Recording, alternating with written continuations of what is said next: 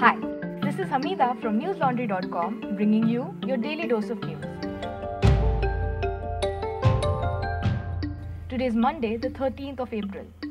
The audio quality of this podcast might not be up to the mark since we at newslaundry.com are recording our podcast from home.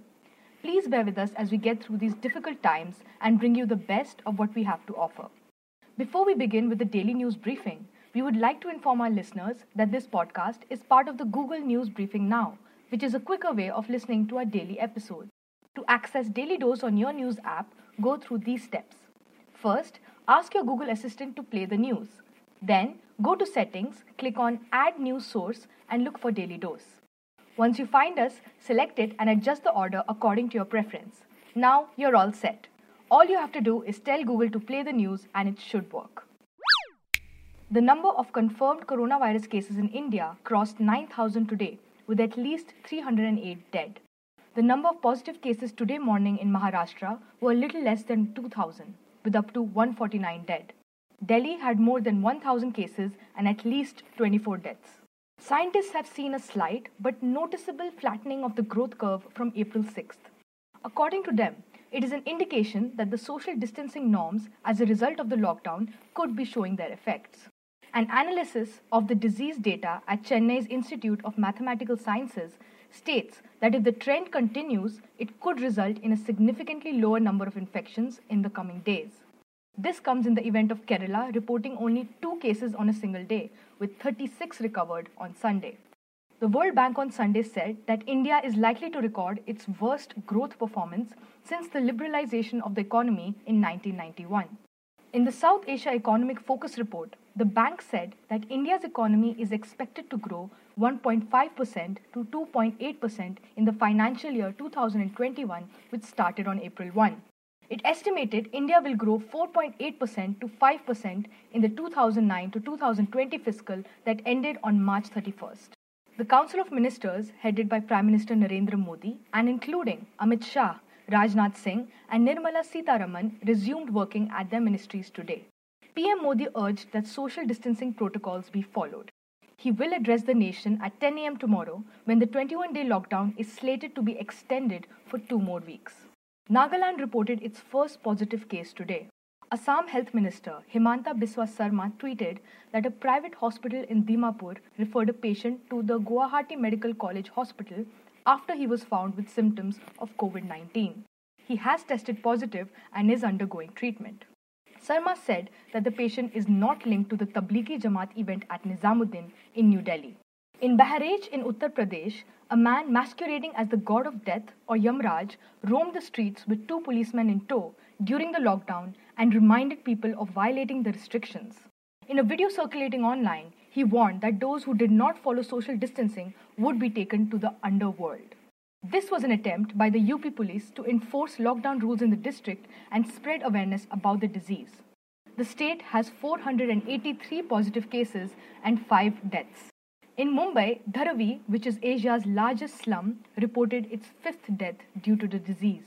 The slum houses some 60,000 families and 8.5 lakh people and is one of the most densely populated areas in the world. The police are running into difficulties in this area to enforce social distancing so that the virus doesn't spread through community transmission. The total number of cases in Dharavi are 47. The municipal corporations of Ahmedabad, Vadodara and Rajkot have made it compulsory for citizens to wear masks in public spaces with effect from 6 a.m. on April 13th. Violation of the order will follow a penalty up to Rs 5,000 or imprisonment up to 3 years. Gujarat currently has 516 positive cases with 25 deaths.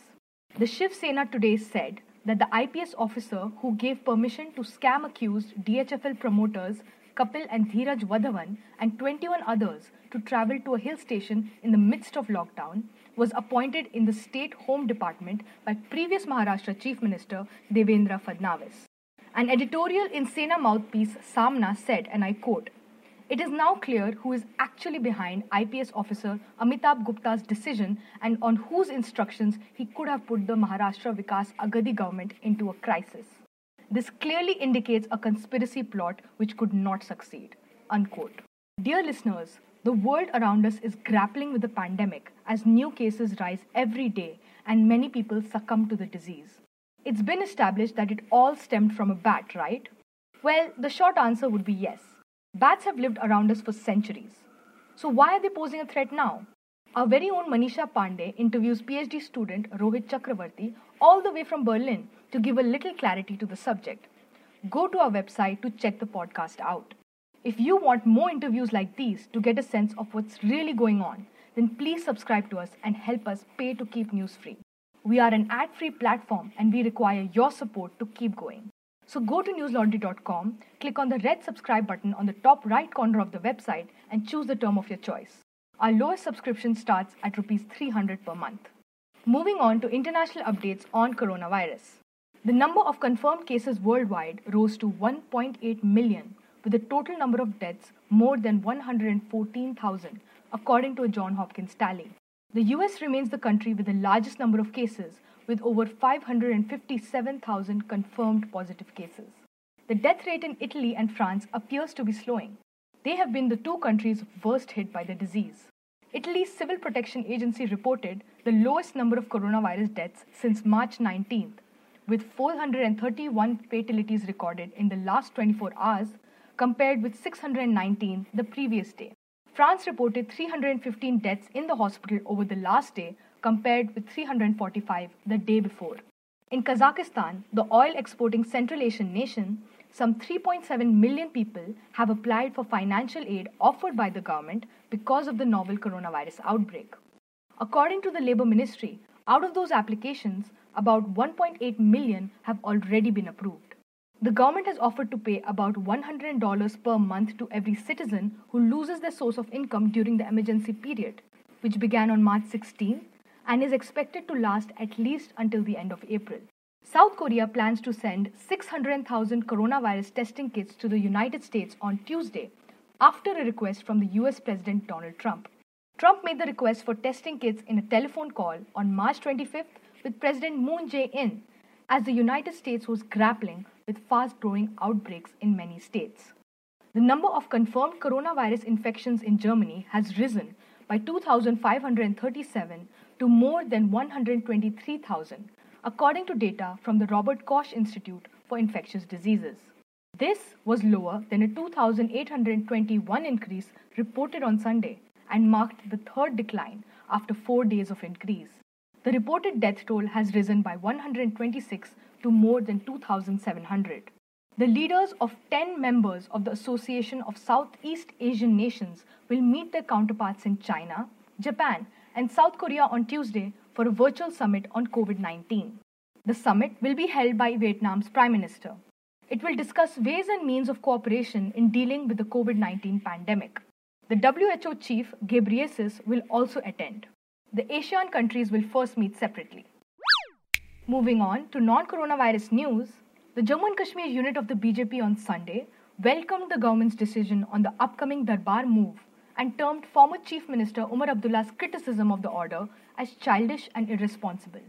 The National Conference Vice President had on Friday criticized the Jammu and Kashmir government's order of keeping the offices functional in both regions of the Union Territory.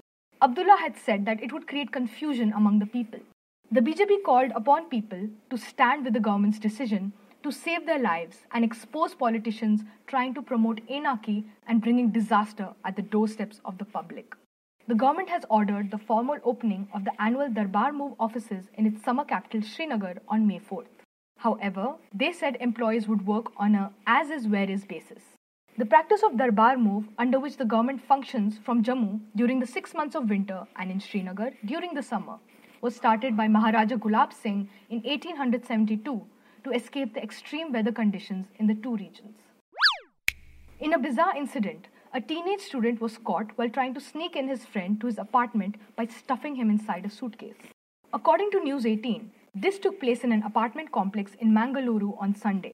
According to the police, the student was frustrated at the apartment association denying permission to any outsider into the complex in view of the coronavirus scare and attempted to carry out this act.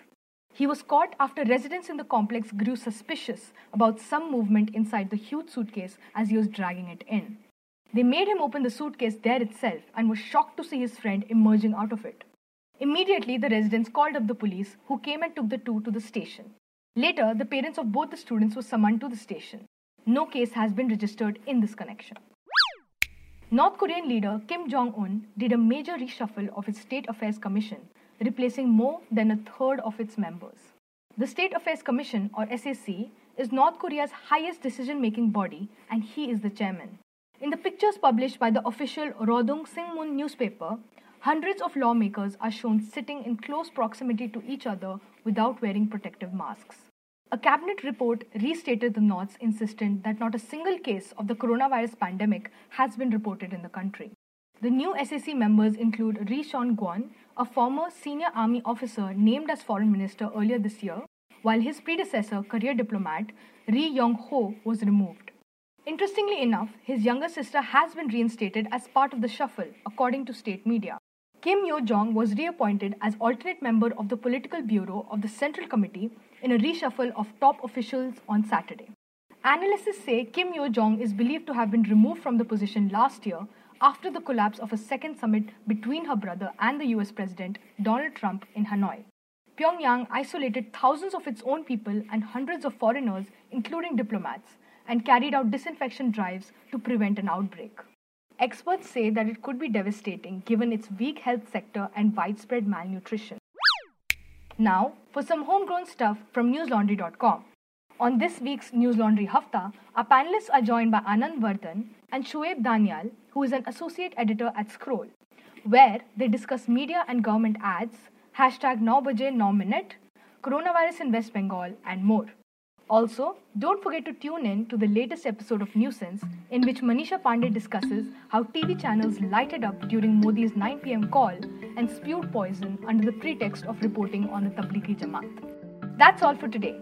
Have a great day or a good night, depending on where you're listening from. See you tomorrow. All the News Laundry podcasts are available on Stitcher, iTunes, and any other podcast platform. Please subscribe to News Laundry. Help us keep news independent.